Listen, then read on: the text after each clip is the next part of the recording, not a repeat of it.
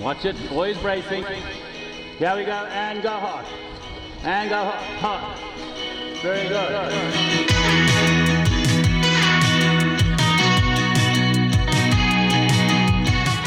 The Paddler's Pod with Sam and Macca.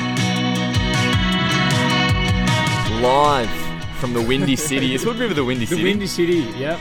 Unfortunately, maybe not at the time we needed it most in the running of the 2022 Gorge Downwind Championships, but the race has been held, has been run and won, unfortunately by neither of us, but we had a great time anyway. Mackenzie Heinard, what a week it's been here in Hood River. Yeah, certainly. It's amazing to be back here like we've spoken about all week, and like you've heard on the podcast.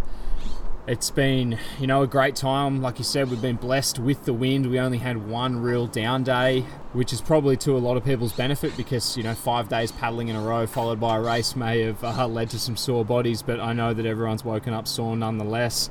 Just an amazing event put on by Carter Johnson, who we mentioned in the last podcast. He's done an awesome job to keep this event running through such a tough and turbulent time of the COVID period. Yeah, absolutely. It's been an awesome week. In fact, we had so much fun recording the podcast the other day from the fairgrounds, we thought we better do it again while we are together.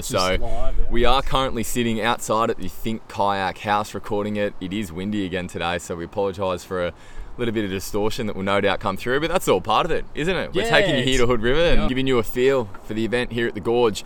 And we said that we were going to try and do that on race day as well.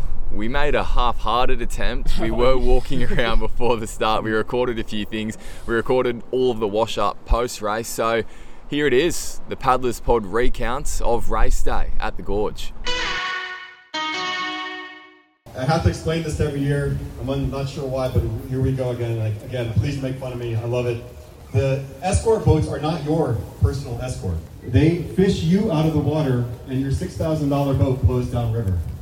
Upriver, thank you. Okay, let's hear it for safety, people. Come on. Yeah. All right, it is go time here at the Gorge Downwind Championships. The briefing has just finished, and now Mackenzie Heinard and I are preparing to get on the water. Macca, racing, the first big race in 3 years is about to start. How are you feeling? Yeah, look, excited and nervous all at the same time. I'm sure you're much the same. I'm a bit nervous. Yeah, all the 500 paddlers have just enjoyed maybe one of the longest race briefings there are. Very thorough. Yes. Well, we haven't got some more at the moment, but the plan was, Macca, to go around and talk to some of the paddlers about how they're feeling before the race, but I forgot that no one likes actually speaking before racing. So it's just you and I. I think everyone's a bit nervous. Like you said, first big race in 3 years. We've got every past winner here in the men.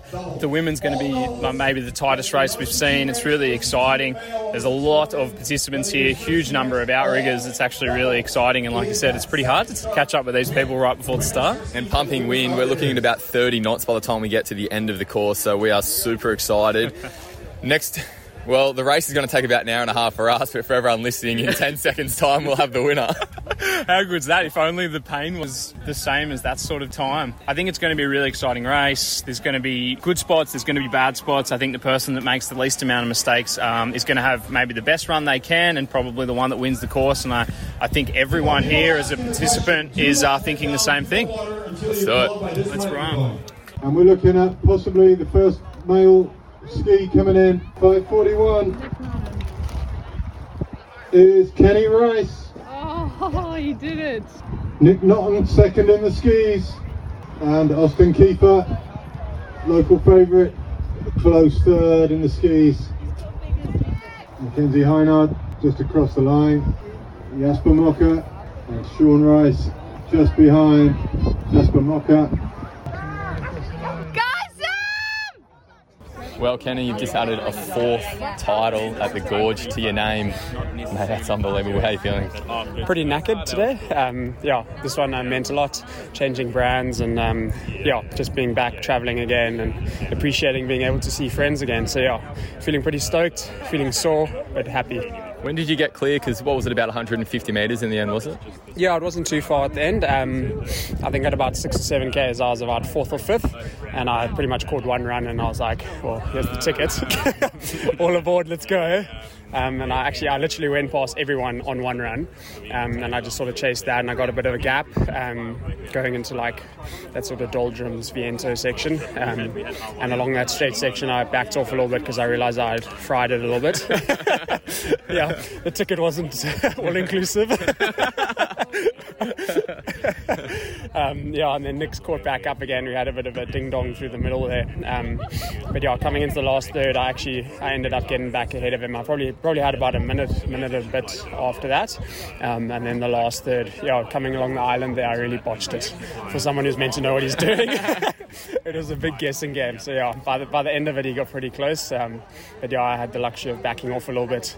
And I definitely thought there was people ahead of me the way I was paddling. So I'm glad I wasn't alone in thinking that. Man, that's so tough through the middle. You know, the grinding that you did, you had a bit of doubts coming into this one. Definitely. Did you surprise yourself today? Definitely. I don't think I've done the work I've needed to do over the last 3 weeks. I know I haven't. It's not a matter of thinking it. So yeah, I definitely came in not knowing I haven't done the work, but also it helps coming in and being confident that you know the place and you're comfortable in the environment, and you're around good friends and stuff. So yeah, I think that it just shows how much that means over the fitness aspect. Today you definitely need a little bit of fitness, so I do have some sort of work in the tank, which is nice. But yeah, definitely it's really satisfying to come back and win in a different boat firstly, which is a big one. So I'm pretty chuffed with that and proving that I'm comfortable on the boat and I'm ready to go. Well, I was going to say, new boat, new job you've got going on in your life as well. You were concerned about the work, you've had a lot going on. Is this the sweetest victory? Yes. No, it's a tough one. It's a tough one because 2017 meant a lot, that was definitely the first race I've ever won. It was a weird sensation. But yeah, I think considering all things, today was pretty sweet. Probably on par 2017. You take a lot of pride in winning this race. Yes, I do. It means a lot because it's something that I think I've watched my brother make Euro Challenge his own. I've watched Hank make Cape Horn Challenge his own. So it's nice to come to a race and sort of maybe not stamp your authority, but go somewhere and know that you're comfortable there and you're happy there, and you know that you can back a good result. Even though saying that, my first 2 years were definitely not they were far from a good result. So yeah. Well, you say stamp your authority. This is the 7th running of the Gorge. You couldn't come last year, but you've now won 4. No one else has won more than 1. Yeah. That's pretty special. Yeah, it's pretty special. And it's nice that 5 of those have been won by races as well. Or 6 if you count Austin.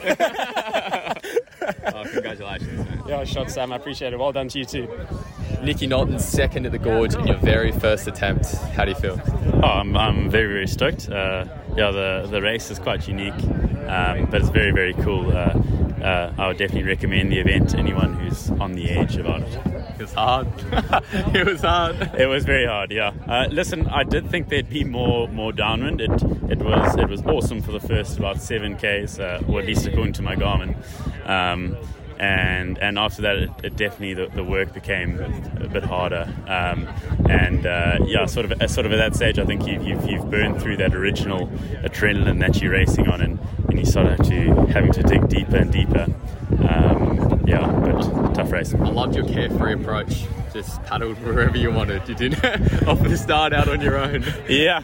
I know. I was a bit worried. Obviously, not having done this race before, and there does seem to be places where you should and shouldn't paddle.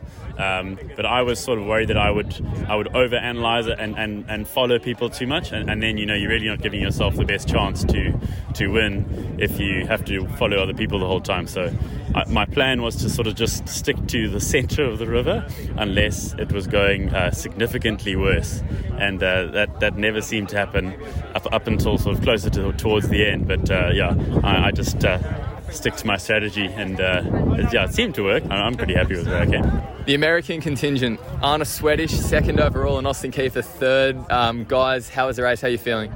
It was exhausting. I'm really tired, but it was super fun to have people people to race, and Danielle is a fierce competitor and she raced really well today, but I had a ton of fun. Yeah, you guys had a dice. You know, you went with her, the best in the world. Yeah, the first part when the waves were good, we were right next to each other and that was really fun, and once it got flat, she's just an animal and just walked away from me. But it was really fun to be able to dice with her for that bit. Dice is everywhere. Austin, it was close at the front of the men's race. Yeah, I mean, it was an amazing start. The wind was good. There were, 8 of us all dicing in the beginning, and I was feeling really strong and linking waves and feeling pretty effortless, and I was really excited to throw down. I had anticipated the doldrums would be a little lighter and then it'd pick up. So let Kenny and Nikki get a little ahead, hoping to smack it when we got about halfway. And then it just never picked up, and it got worse. And I think everyone out there probably had a dark patch or two, and mine lasted a good long ways. But I kind of realized, this is the only international race I'm going to get to do, and I'm so lucky to be able to race the best people in the world who came here. So I stopped feeling sorry for myself, and I just tried to give it all I had, and pulled back even with second with about 2K to go, but then Nikki had a little extra. I know how much this race means to both of you guys, and as like everyone does when we line up, we want to win, but the fact that you were up here dicing with the best in the world after a couple of years where you really haven't had exposure to top level racing. In Australia we've had a few races now, South Africans have had plenty, so to be able to turn up to your first real race in a long time and be pushing it, I find it pretty incredible. Yeah, I was super happy to be able to be up there with Danielle, and I haven't really gotten to race international women more than like once or twice since 2019, so I was super happy just to have her here and be able to hit it out with her. So yeah, I think it was a mixture. I'm super proud of fighting hard, and I think at one point I had given up and was like, I'm going to be 5th and I'll be happy with that. So to salvage a podium and fight Nikki to the finish line, I was really I was thrilled. Winner of the Gorge for 2022, Danielle McKenzie, congratulations. That was hard work. Anna was absolutely so quick. She flew off the start and just went for it, and I sort of stuck to my race plan, which was once it started flattening out, that's when I knew I was going to go, and just got ahead, but at no stage was I comfortable throughout the race, sort of looking over my shoulder, seeing if I was on the right line, and I sort of figured if we were pretty much close together then we weren't going to get away from each other. And that last section was quite flat, so it was a bit of a struggle, a bit of a slog, but loads of fun. It's unreal out here.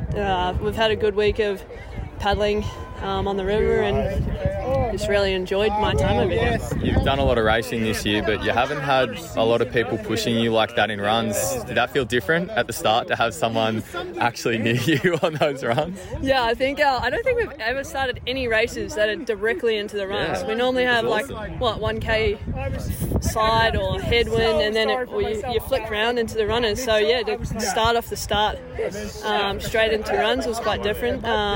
It just makes the start really fast, which was good. We're battling with a couple of doubles and a couple OC2s, which is pretty cool too. Yeah, it's a pretty big testament to the work that you've put in to come here for the first time and beat a talented paddler like Anna who knows this river so well. You must be really pleased with that. Yeah, absolutely. I think, no disrespect to her because she paddled bloody amazing and super strong paddler, and she's got some good things to come for the future of female racing, and I think it's probably the closest race finish over about 20 Ks that I've had in the last few years, so it's really, really, really good. I was going to ask about that. You must be impressed by what you're seeing from her. Yeah, absolutely. I honestly, to be honest, I didn't think she'd be as close, but I'm really happy that she is. I think it's just going to make everyone go harder and faster. Sean Rice, back. It's been like, I'm not going to count the Euro. Do you count the Euro Challenge as your first international race in a couple of years? I feel like this is, Yeah, I think this is the first big one. The big one, yeah. How'd it feel? Yeah, it was nice. Nice to be back. A lot of familiar faces, admittedly undercooked. But nice to get into the vibe again. I don't think today was terribly eventful. Sort of the race established itself after 5 kilometers, which is actually quite normal for this race. But I sort of, the intensity is something I can't train for. It's like I've always relied quite heavily on momentum of racing and sort of using the previous races as a bit of a sort of step. But yeah, I feel good. I don't know what I need to sort of digest exactly what it takes now to take the additional steps that I needed to get to Worlds. But I mean, I was actually, I was quite comfortable at the end, and that maybe makes me feel confident. And compared to how much prep I put in, what I got out, I was kind of happy with that. All right, we're back at the Epic House now with Jasper Macca. Jasper, we had to get out of there. There was no time to chat. You are just getting out of the shower as well. That gives an insight to our podcast listeners. Not a VOD. A lot of people would like to see the video of this right now. What are your thoughts on the race? Just let me get my underpants on. But yeah, no. Now that I do, the race was hard. I think that the winner was a deserving winner, never in doubt. Mackenzie Heinard had a commanding early lead. I thought he was gone. Kenny moved steadily through the field. And from when he got to the front, never looked in doubt. After the first 5Ks, I looked across and we were all in a line, 5 abreast across the river. It was a good race. At about kilometer 8, the positions were as we finished. I went all over the river, left, right, trying to find something extra, and I just couldn't get it. Smallish conditions, I think you need a lot of power over the whole course to just keep cranking over the top.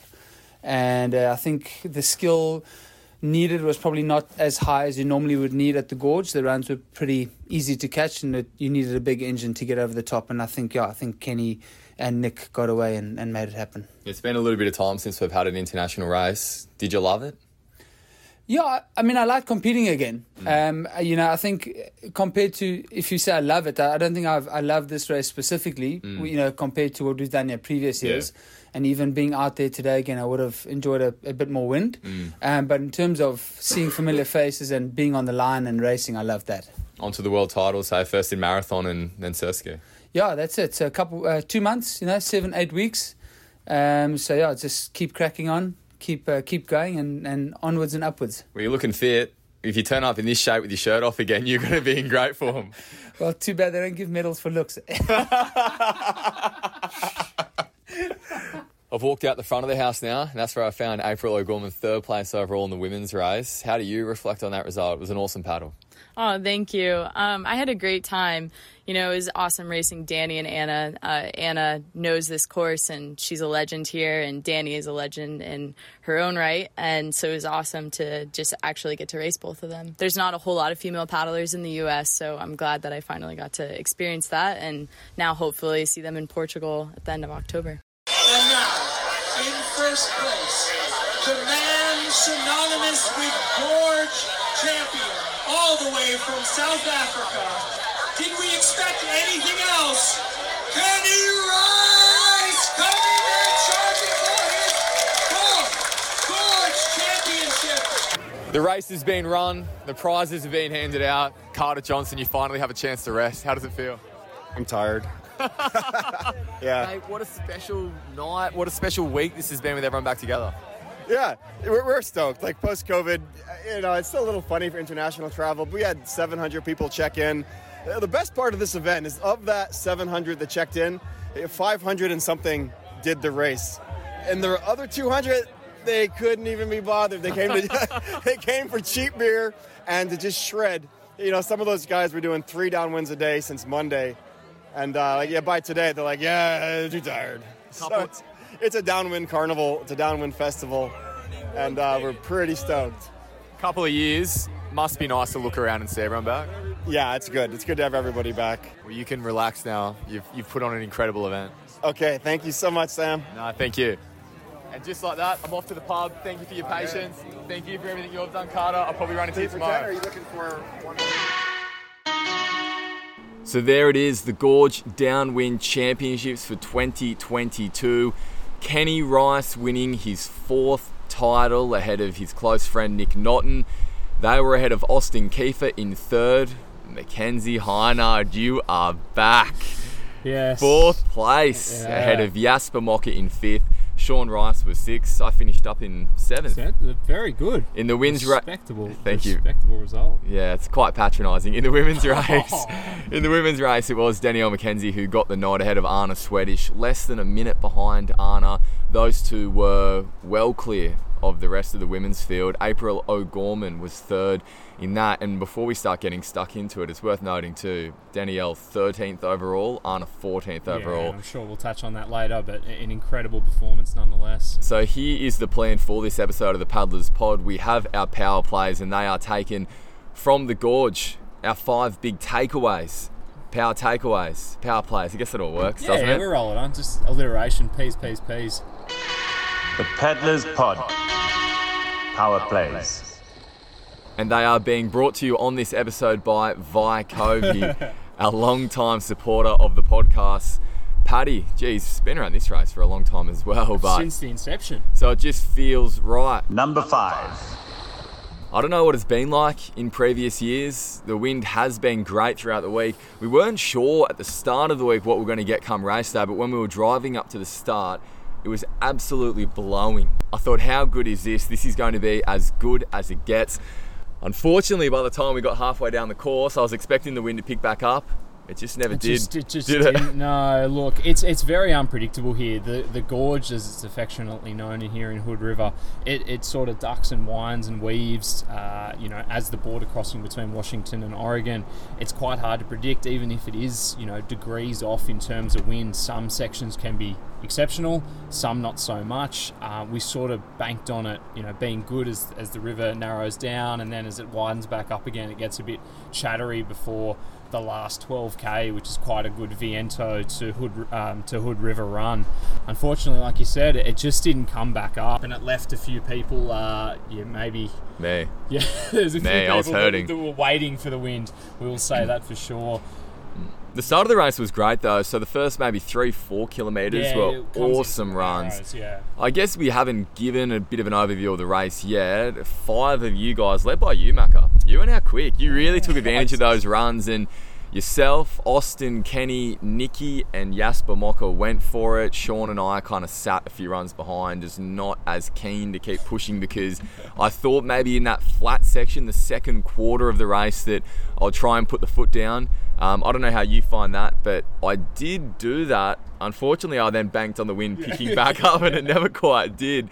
How did your race unfold from that point? Yeah, look, I think as something to add in, more than any year, it's worth noting that the current's been the strongest. Yeah, really strong. Course lines did play into that, although Nicky Naughton probably took the worst line possible and still got second. So that just speaks volumes to his paddling ability and prowess. Yeah, for me, it was like that. It's one of those things you probably found you can't really lose contact at the start of this race. If you do, there's not really much coming back, because it is very hard to make up a run when you're stuck between. Just jumping over becomes, extremely hard. You're also banking on someone making a mistake as well. Yeah. Look, Kenny's just explosive. It comes into the narrows, and then the river widens out, and it starts to become long period swell, and you really need that top end speed and just power. And that's where he's won the race in the last 4 years. 4 years that he's done it. They are 4 in a row. There was Austin Kiefer winning, but fortunately no one could actually come and attend that race then. That's where he really just took off. That section through there is very hard. I know Danielle mentioned that's where she made her mark, and then that's the way it plays out for the rest of it, really. Pretty hard to make up ground. Even on maybe a bad year, I don't know if we're calling it a bad year, but even on a less than ideal year for the Gorge, tell you what, it was still pretty fun. Oh, yeah. There was good runs, really good fun. So, look, the wind didn't quite deliver. After the race, it picked straight back up, actually. So maybe we got it wrong by a couple of hours, but it delivered some really exciting racing. Number 4. And it delivered a great event as well. The prize giving, the after party for the Gorge is nothing like I've ever seen before. It was chaos by the time we walked in. There was a full beer tent. Everyone was in full voice. Carter was on the mic just throwing hats and merchandise out into the crowd. It was like a festival, and I guess festival is the right word for it. Carter mentioned it there before as well. It's a really special celebration of paddling. Yeah, across all disciplines, between surf ski, that's originally the event that it started in. We saw the masses of outrigger paddling and the best in the world attend. Stand-up paddleboarders as well, like over 750, nearly 800 participants here. Not as many on race day. they just love, like you said, the paddling festival. Some of them don't even come to do the race. They're just here to have those downwind experiences day after day, shuttle after shuttle. Well, the race entry isn't so much a race entry. Carter views it as a shuttle entry. Yes. You know, because people are doing up to 3, maybe even more shuttles per day of a 10-kilometre course, just doing downwind after downwind. Normally not as many people do the race, but Carter said there was around 500 who took part this year. And all of that element went so smoothly. I thought the starts were really clean. They managed those numbers super well, and it was great just to see everyone having an awesome time after it. I've been to so many races around the world. I haven't really seen one like this. No, it is a little bit different. It's a little bit special. Like you mentioned, I think Carter is the ultimate hype guy. You know what I mean? Yeah. There's no other race director that just ensues hype amongst all of the participants. You know, the pre-race briefing goes for a while. He really did well with that start. I will greatly commend him on that. You know, speaks volumes for actually not saying anything at the start of the race. You know, he just sort of sat there, shut up, told everyone what was going to happen, and that's what happened. And you know, I think it was about the cleanest we've had in many years. We got away well, didn't we? Yeah. You and I did look across, and I saw you were on my right, and we both got away pretty quick. Yeah. Actually, that race starts really funny. And for anyone listening, it's like you're all lined up. There's runs, and it's downwind from the get-go to the very end. But you can't just push over everything at the start. So, like, you take off quick, and then you're sitting, and there's like 15 people on the same run, and you're like, well, this is weird. Yeah, really special event. I'm really looking forward already to getting back here and doing it again in future, because there's just no week like it in surf ski paddling, and there was no real race like it as well. Let's get stuck into the nuts and bolts of what went down. Number 3. And there is no better place to start than my man, our co-host of the Paddlers Pod, Mackenzie Heinard, finishing 4th. Now, I've put this power play in. You weren't so keen on it, but mate, I thought that was an awesome race because you went out hard, Mac. You went out really hard. In fact, I almost thought you were too ambitious with how hard you went out, but mate, you were right there in the fight again. Yeah, look, I know from previous races and experiences you have to be up the front. To do well in this race, you can't let anyone go, and I figured the best way to do that is sort of put the hammer down.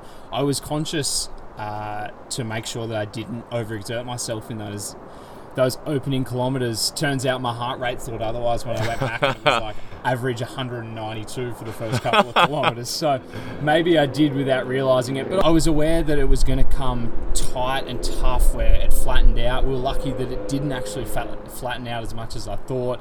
Did mean that the later end of the course wasn't so great. But nonetheless, I had a race plan. I stuck to it. I stuck to my line. I executed it really well. I actually can't fault anything that I did personally, and there's plenty of positives to be taken out moving into, you know, the World Championships and the later part of the surf ski calendar. Mate, could have finished in the top 3. It was almost a very big statement for you, because you know what, that's the other thing as well, is that we haven't had this real type of racing for some time. No. So, mate, I was really impressed. And you mentioned that about the experience and knowing that you need to be up the front as well. I feel like even after doing one race at the Gorge, you kind of go, okay, I would do things differently next time. So what's that, your 5th, 6th? Fifth time. Mate, good way to start the year. Our boy back in the swing of things. Look, I won't lie, it would have been nice to get top 3. I did have a bit of weed on the rudder issue, not making excuses there we go. by any means. Bit more training wouldn't have helped.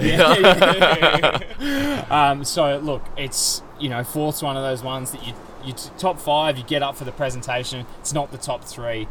It gives me, you know, some aspiration, some goals to look forward to, and some, you know, I know that there's some real work to be done, and I've got probably about 10 weeks from when you're listening to the World Championships, and I'm excited to see what work I can get done and what performance I can bring on that day. Hey, you mentioned the presentation there. We will touch on this just quickly. I couldn't believe it last night when they were calling out the surf ski results, the open men's category. They've called out myself in 2nd and Sean Rice in 1st. And I've got up there thinking, what's going on here? And walk out the front and they say, oh no, the top 5 overall isn't eligible to get age group results too. So Sean walked away with a big wooden hammer. I got a nice wooden medal. It's like B division. Yeah, the B grade boys got their recognition. Everyone's a winner in the US, right? Number 2. We build this as one of the great battles of the year that we were looking forward to, and you know what? The women's race delivered. Danielle McKenzie getting the nod over Anna Swedish, but not by much. It was 59 seconds by the end of the race. Within a minute. given the conditions, I was super impressed by that. Danielle and Anna were going run for run at the start. I think there was actually a bit of conversation between them. Danny said to Anna at the start of the race, hey, let's do this. Let's go for it. Let's have a good race. They knew it was going to be a ding-dong battle. And it was for those first 4 kilometres or so. Danny putting the foot down, going through what's known as the doldrum section beyond that, and flattening out a little bit. But it sounds as though Anna started to peg her back in at the finish. It was a really respectable result. Mate, it's, I pegged her to take Danny out. I'll have to eat my words there. Sorry, Danny. Like we touched on, it probably wasn't as windy as we thought we were going to be. I think it might have, just what you said and how you elaborated, I think it might have even been closer if the wind was up all the time. I think Danny's, paddling prowess in those flat sections is what most certainly extended that gap on Anna, making it, really extended that gap on Anna and allowed her to get away and sort of have Anna having to chase her. I know she mentioned that she was always just like looking back at Anna, knowing that if she's on the same line, it was going to be really hard for Anna to catch her, and that was the way and that was the tactics that she sort of played, because she hasn't paddled here all that much, if not at all, and Anna's on the other side of the coin, who knows, every creek and crevice of this river. Yeah, and I think Anna can take a lot out of this race as well. A lot of confidence. Danny really glowing with her praise for Anna there. We just heard her speak about that, but she also pulled Anna aside at the finish and said the same thing to her as well. Yeah. So Danielle's taken a real satisfaction out of having someone not only push her in that way. I think that was actually Danny's words to Anna at the finish. He said, I haven't actually been challenged and pushed like that in a open race for so long. So she thanked her for that experience. Yeah. But I think everyone takes a lot of pride out of the fact that Anna's doing it on her own here in the US. She's obviously got guys like Austin around her to chase, and Jonas as well, and so many good paddlers like Wilson. But really, in terms of leading the female charge, well, I think she was about 18 minutes clear of third place yesterday. So there is a bit of a gap there, and she's really making it her own. So really positive signs for Anna ahead of the World Championships and more international races as well, because she's still only 20 years old. Yeah, you're exactly right. There's plenty of big things to come, and like there's that mutual level of respect that Danny, I think, instantaneously had for Anna. They're out bike riding as we record this together. So obviously friendships bonding and friendships being made over that healthy, friendly rivalry. We will touch back on the fact that Anna and Danny and Anna were 13th and 14th respectively. Yeah, massive. Overall, which is huge. And I think we almost have to get away from us saying that people got chicked, because this is starting to become, this is a staple. This is happening. They deserve everything that they have. I know how hard they work. It's just incredible to see what they can do. I was pretty pleased. I did check the results. Of course you, but me too. We were closer to Kenny in the win this time than we were to Danielle. So we're back trying to fight in the men's race, but the women's contingent aren't coming. Number one. But I think we still have a lot of work to do to knock King Kenneth off his throne. Kenny Rice claiming his 4th victory here at the Gorge. It's his 4th straight. He was unable to travel here last year. That's when Austin Kiefer claimed his title. There's now been 7 runnings of the Gorge. Kenny's won 4. It really puts into perspective just how dominant he's been. Macca, you didn't even have him in your top 3. Wow, I really cooked it with these top 3 in both the women's and the men's. Didn't you? Yeah, look, you're bringing it home for the paddlers pod. Well, I got the 3 right. I didn't get the order right. That's all right. We're not just boxing a trifecta. That's exactly right. Unbelievable, Kenny. Incredible. What he's been through in terms of just having new boat, new job, some other things that have kept him off the water a little bit in Cape Town, and he's certainly come home strong to do it again here at the Gorge. I think he probably surprised himself a little bit. Yeah, you could hear it when he was speaking just then after the race. But like you said, it's that muscle memory. He's done so well in the past and really just had everyone on the ropes. He knows where to attack, and yet again, like I knew when he was going to attack. I just didn't have it in me to go with him, and he knows that's where you got to put the hammer down. 5-6k into the race, separate that distance, and all of a sudden you're now the guy that everyone's trying to chase. And his surfing knowledge here in Hood River is incredible. His power is one thing to be revered, the way he can jump from run to run. He does surf all over the river. Like, he follows a line, but he's always ducking and weaving and really using these waves, for all their worth. And it's incredible to watch. And, maybe one day we'll be knocking him off the mantle.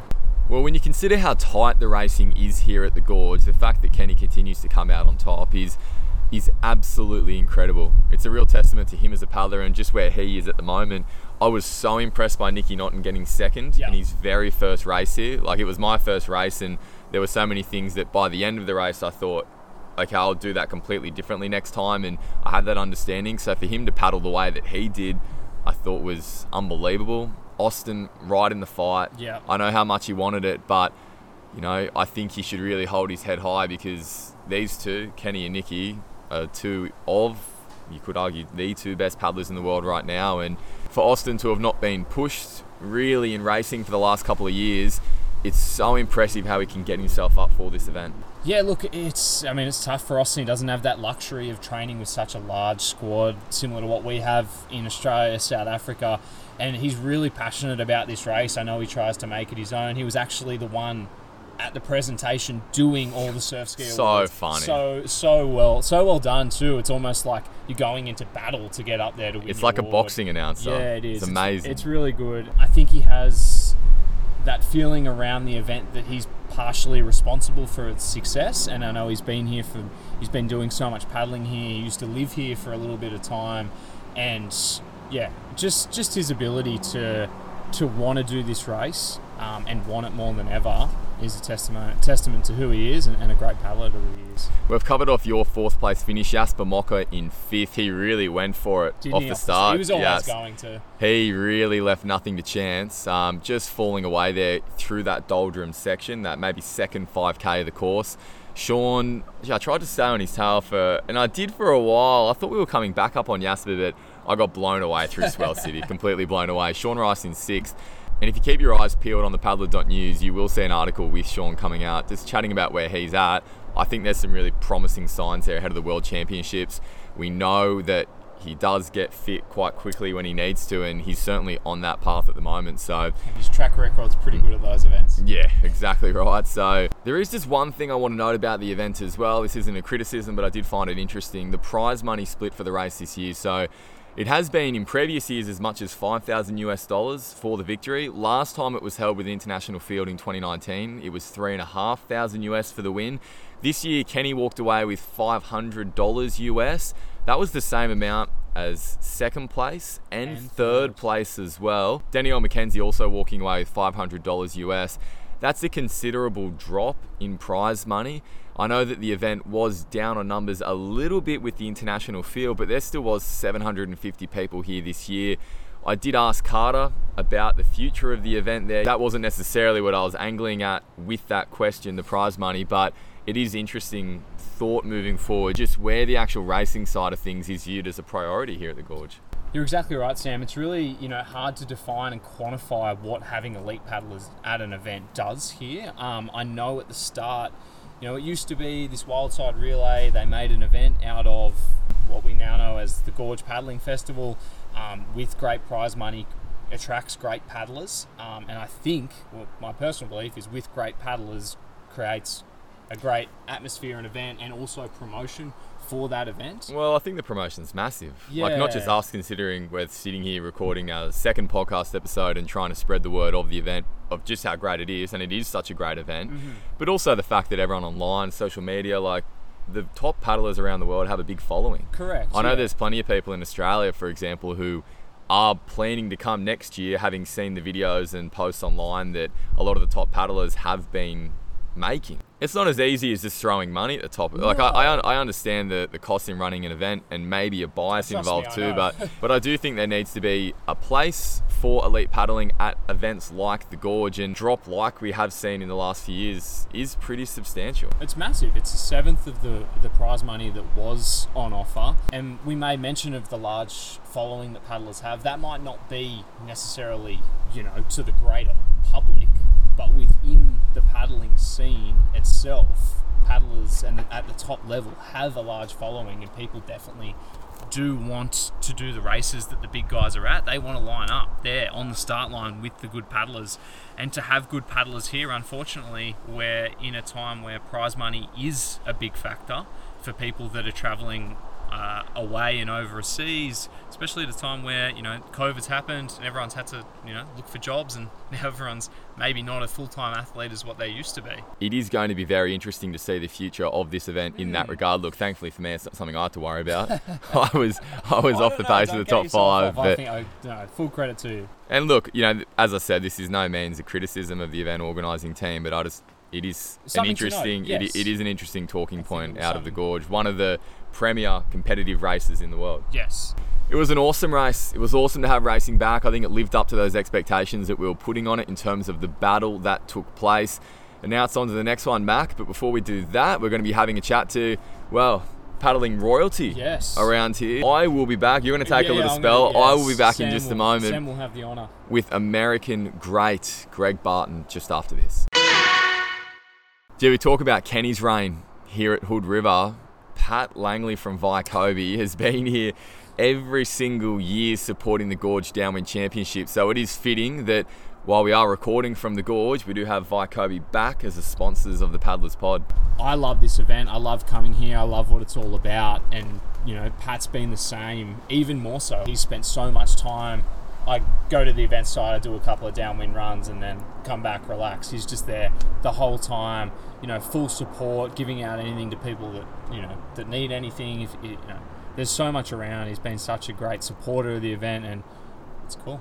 Perfect place for some UV range as well, because the sun is biting here. I got a little bit burnt yesterday, but I've been in my Vaikobi UV long sleeve all week to avoid that t-shirt tan. So lightweight. I love the new styles too, the new designs. Macca, you've been running the new materials as well. Yeah, plenty of things that are on the way. There's, you know, multiple colours, so you can stand out. You can definitely be unique in the range that they have. You know, and it's been more than hot over here. Like Sam said, we have been able to, you know, duck away and try. We have been able to duck away and try to protect ourselves from that sun after being in winter for so long. We're a little bit white. I love my V cold range, but I was so glad to leave that back home and get a little bit of sun. I actually bought Are you paddling your V cold shorts? Yes, my V cold shorts, even though, well, the water is still cold here and it does lap over your lap a little bit. But the material also breathes a lot as well, so you don't get overheated like that. One that I that's my favourite product that they do is that V cold short. It's perfect, the V Flex V cold short. It's everything that I need. It's got enough bum pad in it and breathable, and just does keep me warm in what is fresh water over here. All of this can be yours. Head to vaikobi.com for anything that you need, not just the clothes that we're speaking about, life jackets, drink bladders, accessories, key lock for the car, anything you can think of. They got it. It's at vaikobi.com. Proud supporters of the paddler. All right, well, we're no longer at the Think Kayak House, but we are still on location. There's no Macca. But now we're joined by Greg Barton on the Paddlers Pod for the very first time. Of course, we know that Greg has won 2 Olympic gold medals, 2 Olympic bronze medals. But for me, the biggest contribution, Greg, is founder of Epic Kayaks, because that makes you a surf ski man. Welcome to the Paddlers Pod. Great to be here. Now, let's cut to it. The biggest question first straight away. Do you see yourself as a surf ski paddler or as a kayak paddler? These days, I see myself as a surf ski paddler. I love it. I started as a kayaker at a young age, and once I hit 32, I retired from competitive sprint kayaking, and since then, surf ski has become a new challenge for me. A new challenge? Well, we're actually driving back from our very last downwind of the Gorge Downwind Festival after what's been an awesome week. Surf ski paddling's become your life as well, right? Yes, it's become a passion. I get out and paddle myself, and then I'm designing boats, designing paddles, arranging production of them, so it's become my entire life. So let's go all the way back, or at least the start of the surf ski journey, because we try and keep it exclusively a surf ski podcast. But talk to us about when you first paddled a surf ski, because it wasn't as early as some people may think. I was 29 years old, and I'd won the 2 Olympic golds the year before. And I'd been over in Hawaii doing 6-man outrigger paddling and seen surf skis, and I thought, oh, that's that's a real cool craft. I'm good at endurance. I should be able to win this thing with no troubles. And so I bought a surf ski from Hawaii, had it shipped to California, paddled a few times, signed up for the Molokai race, and went over and finished. At that time, I think I was 15th, about 45 minutes behind Oscar Chalupsky. I'm sure Oscar never lets you forget that. No, not at all.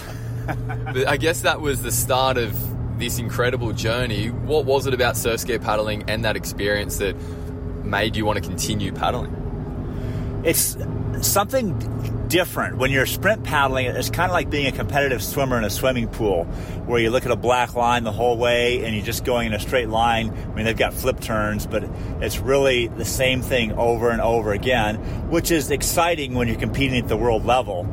But once you get beyond that, I'm looking for something else, and being able to surf down a wave and trying to decide, okay, do I sprint for the next one? Do I back off? Do I turn right? Do I turn left? It's a whole new challenge, and it's fun. I mean, I have to admit that surfing down a wave is much more fun than busting your brains on flat water. When you did start surf ski paddling, look, I guess your kayaking career did obviously continue, but is it something that you still go back to now, or are you kind of firmly in the camp of enjoying and exploring those challenges in the open ocean or even here on a river catching runs? I'll still paddle a K1 occasionally. If it's a calm day, I'll take it out maybe once, twice a month. Surf ski is my passion. I wish I could paddle more challenging conditions. In Seattle, where I live, I don't get those conditions on a regular basis. I'll go to Hawaii for a week or two, come to the Gorge, but I envy those people that have those kind of conditions all the time year-round. So let's talk about Epic. Where did that journey begin? It started in 1997. I started doing some paddles, initially touring paddles, then I got into wing paddles, and then in 2001, I partnered up with Oscar Chalupsky and we started doing Epic kayaks. It's something that you've always made an effort to do, isn't it? Like, even at the peak of your racing, you still were working 6 hours a day, which I was impressed to hear, because a lot of athletes try and pursue that full-time athlete angle, but clearly you've got drive that goes beyond paddling and you like exploring these new opportunities. Yeah, I think it comes from my parents. My father was a very successful farmer, hard worker, and he supported my athletic career wholeheartedly, but he wanted to make sure that I had other skills. He didn't want me to become someone in their mid-30s that suddenly spit out the other end, has no education, no work experience. So I went to the University of Michigan, majored in mechanical engineering, and then I worked for an engineering firm in Southern California for 3 years while I was training. And so I was able to have a slightly reduced work schedule that I worked out with my employer. But I'm happy that I did that, and I think it's important to have something else in your life. I've seen people that you can make big gains if you're concentrating solely on paddling for 3 months or 6 months or even 12 months. But if you do that for multiple years in a row, I've seen so many people that get burned out because that's all they're doing. And I think it's good to have something to take your mind off it. You work out in the morning, you go to work or do something else, and then come back with a fresh perspective for the afternoon session. Well, you certainly gave yourself a new challenge by exploring making surf skis with Oscar as well. How did that partnership come about? Did you know Oscar pretty well, even before you started competing in surf ski paddling? I did my first Molokai race, met Oscar, had obviously heard of him, but never met him until then. And a friend of mine talked me into going back, working a week at the engineering firm, and then flying back to Hawaii the following Friday night and doing a sailing canoe race from Maui to Oahu, which included the entire Molokai race, but that was only the last third of the event. Yeah, right. And two of my partners were Oscar and Herman Chalupsky, so I was stuck in this canoe with him for about 9 hours, listening to him chirp away, and we've been friends ever since. So that's obviously a big jump then to start exploring the construction and design of surf skis. Was that something that you had always been interested in, trying to design boats and understanding how the water moves around the boats as well? Because good kayak paddlers are quite detailed when it comes to those things as well. So I guess it's something that you probably would have already been considering. Yeah, from an engineering perspective and being a paddler as well, it's a natural mix to want to design your own equipment. I actually made my own wing paddles that I used in the 88 Olympics to win 2 gold medals. I built them myself out of carbon fiber. The first ones I got were breaking on me, so I made one that was 45% lighter and stronger than what I had. Wow, that's incredible. And then it was just natural to go from paddles to boats, just one step further. And I enjoy it. I enjoy technical things, and I enjoy being on the water. So it's a perfect career for me. Well, as we stand today, 20 years later, Epic is the biggest surf ski manufacturer in the world. It wouldn't have always been that easy, I can imagine. Along the way, there would have been some hurdles for you to get to this point. There's been a lot of ups and downs. Anybody that's run a business knows that it may look like it's smooth sailing from the outside, but there's been a lot of times we didn't know if the company would survive, different things happening, people come and going, other things in the market, but we've managed to keep it together and be successful for more than 20 years now. How proud are you when you get to look around, no matter where you are in the world, and you see Epic kayaks? That must be an incredible feeling. It is. And coming to here at the Gorge and seeing so many Epics on the water, and I'm always getting photos from people that are off someplace in the middle of nowhere and say, oh, here's an Epic kayak, and they'll take a picture of it and text it to me. We're pretty lucky as paddlers that we get to do what we love in so many incredible places around the world, but what's it been like for you to actually build a career out of paddling? It's been enjoyable, and I have to say it's frustrating at times. Sometimes you think, I'm just going to make these, and then you realize that suddenly you're spending 60 or 70 hours a week at certain periods of times, and it's frustrating, but at the end of the day, it's much more exciting for me than it was working for some company that's making one small part of a huge project, and sometimes you don't even know what it does in the end. Yeah, absolutely. We are currently, for everyone listening but unable to see the beauty that we are witnessing right now, we're driving along the Gorge racecourse heading back down towards Hood River. The wind is blowing after what has been an incredible week here, and a week that was again highlighted by the talent that America has in its surf ski ranks. Austin Kiefer 3rd overall, Anna Swedish 2nd, as Macca and I have been discussing, really close to Danielle McKenzie. How much satisfaction do you take out of seeing the next generation starting to make their mark representing America on this world stage? It's great to see. From a personal standpoint, it's always fun to beat the youngsters, but I realize that in my 60s, if I'm beating the kids, then the sport is regressing backwards. And so we really need these young kids coming in, and to see someone like Anna, give her a good run for it, it's exciting. Do you think that surf ski paddling is making those inroads here in America? It's definitely become a lot more popular. I mean, when I started surf ski paddling, hardly anybody on the mainland did it. And over the last 2 decades, it's grown tremendously. It's still not at the level here that I think Australia has and other parts of the world. But I'm hoping we'll continue to grow and be able to start challenging more and more at the international events. You're quite close with both Austin and Anna as well. You guys spent the morning mountain bike riding together. Do you take a particular interest in their surf ski journey, and do you try and get involved and help them wherever you can? Certainly, yeah. I'm not coaching at all in a formal aspect, but Austin will ask me things about getting ready for a race or training, and Anna, I'm certainly happy to help them out any way I can. And just on that growth and development as well, Greg, is there something you have confidence for in the future, that more and more Americans will take up surf ski paddling and get to share the stoke that we have here this week? It's hard to say. I hope it happens. I know in America there's just so many sports and kids are pulled in so many directions, and it's not a sport that's in any of the schools, so we've got one disadvantage there, but I hope more people see it and enjoy it, because I certainly do. Well, we've certainly enjoyed it here this week at the Gorge. It's been an awesome week. You've actually done so much to help us, Greg, so we thank you for that as well.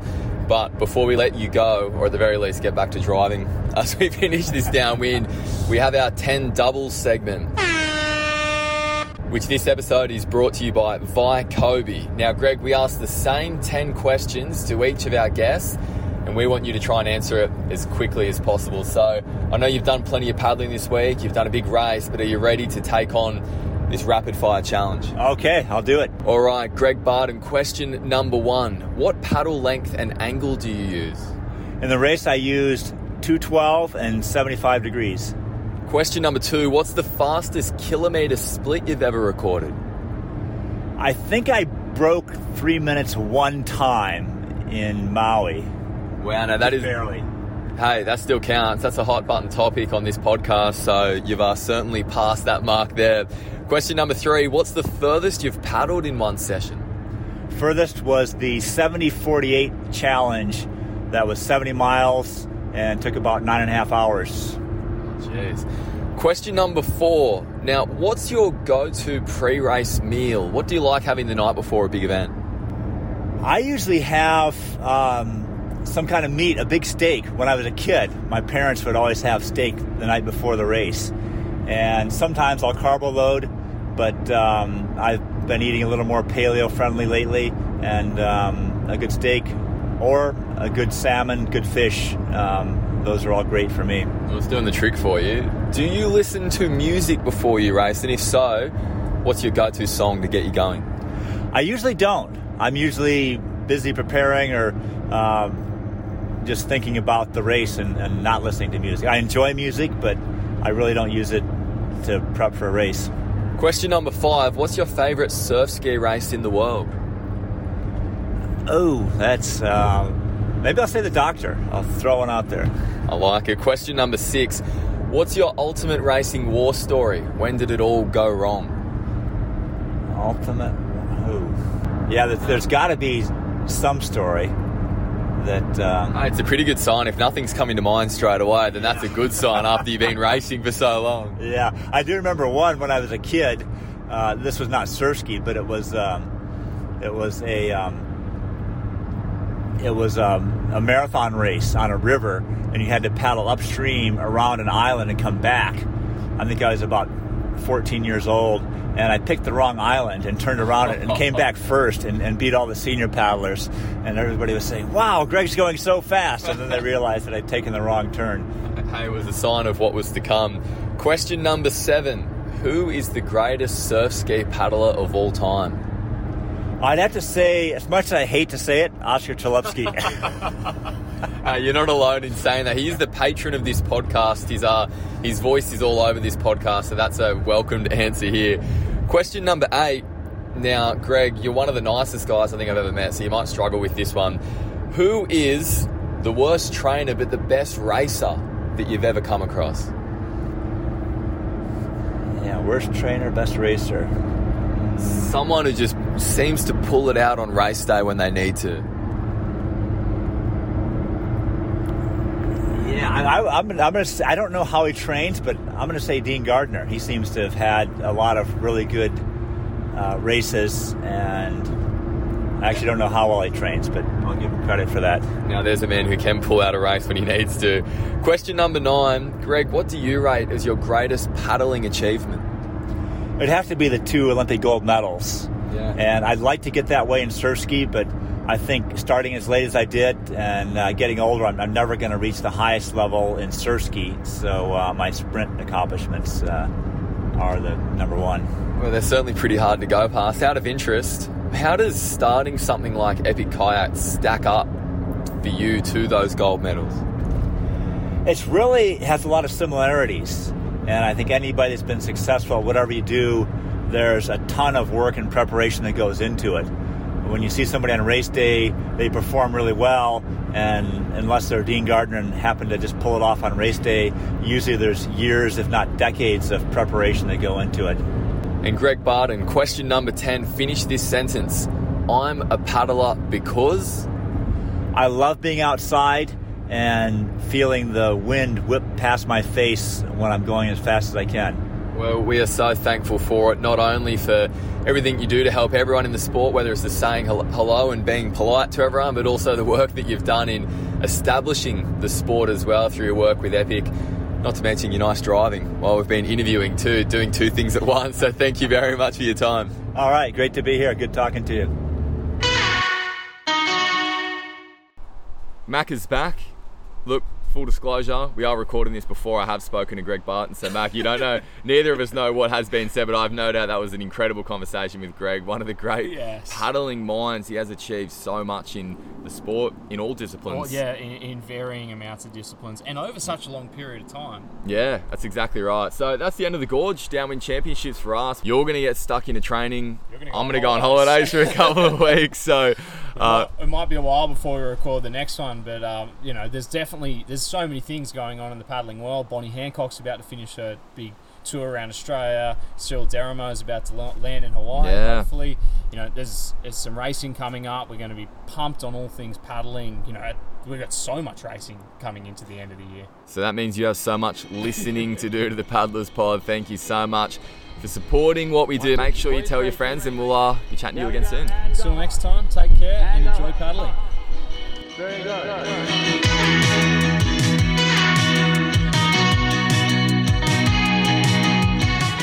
The Paddlers Pod with Sam and Macca.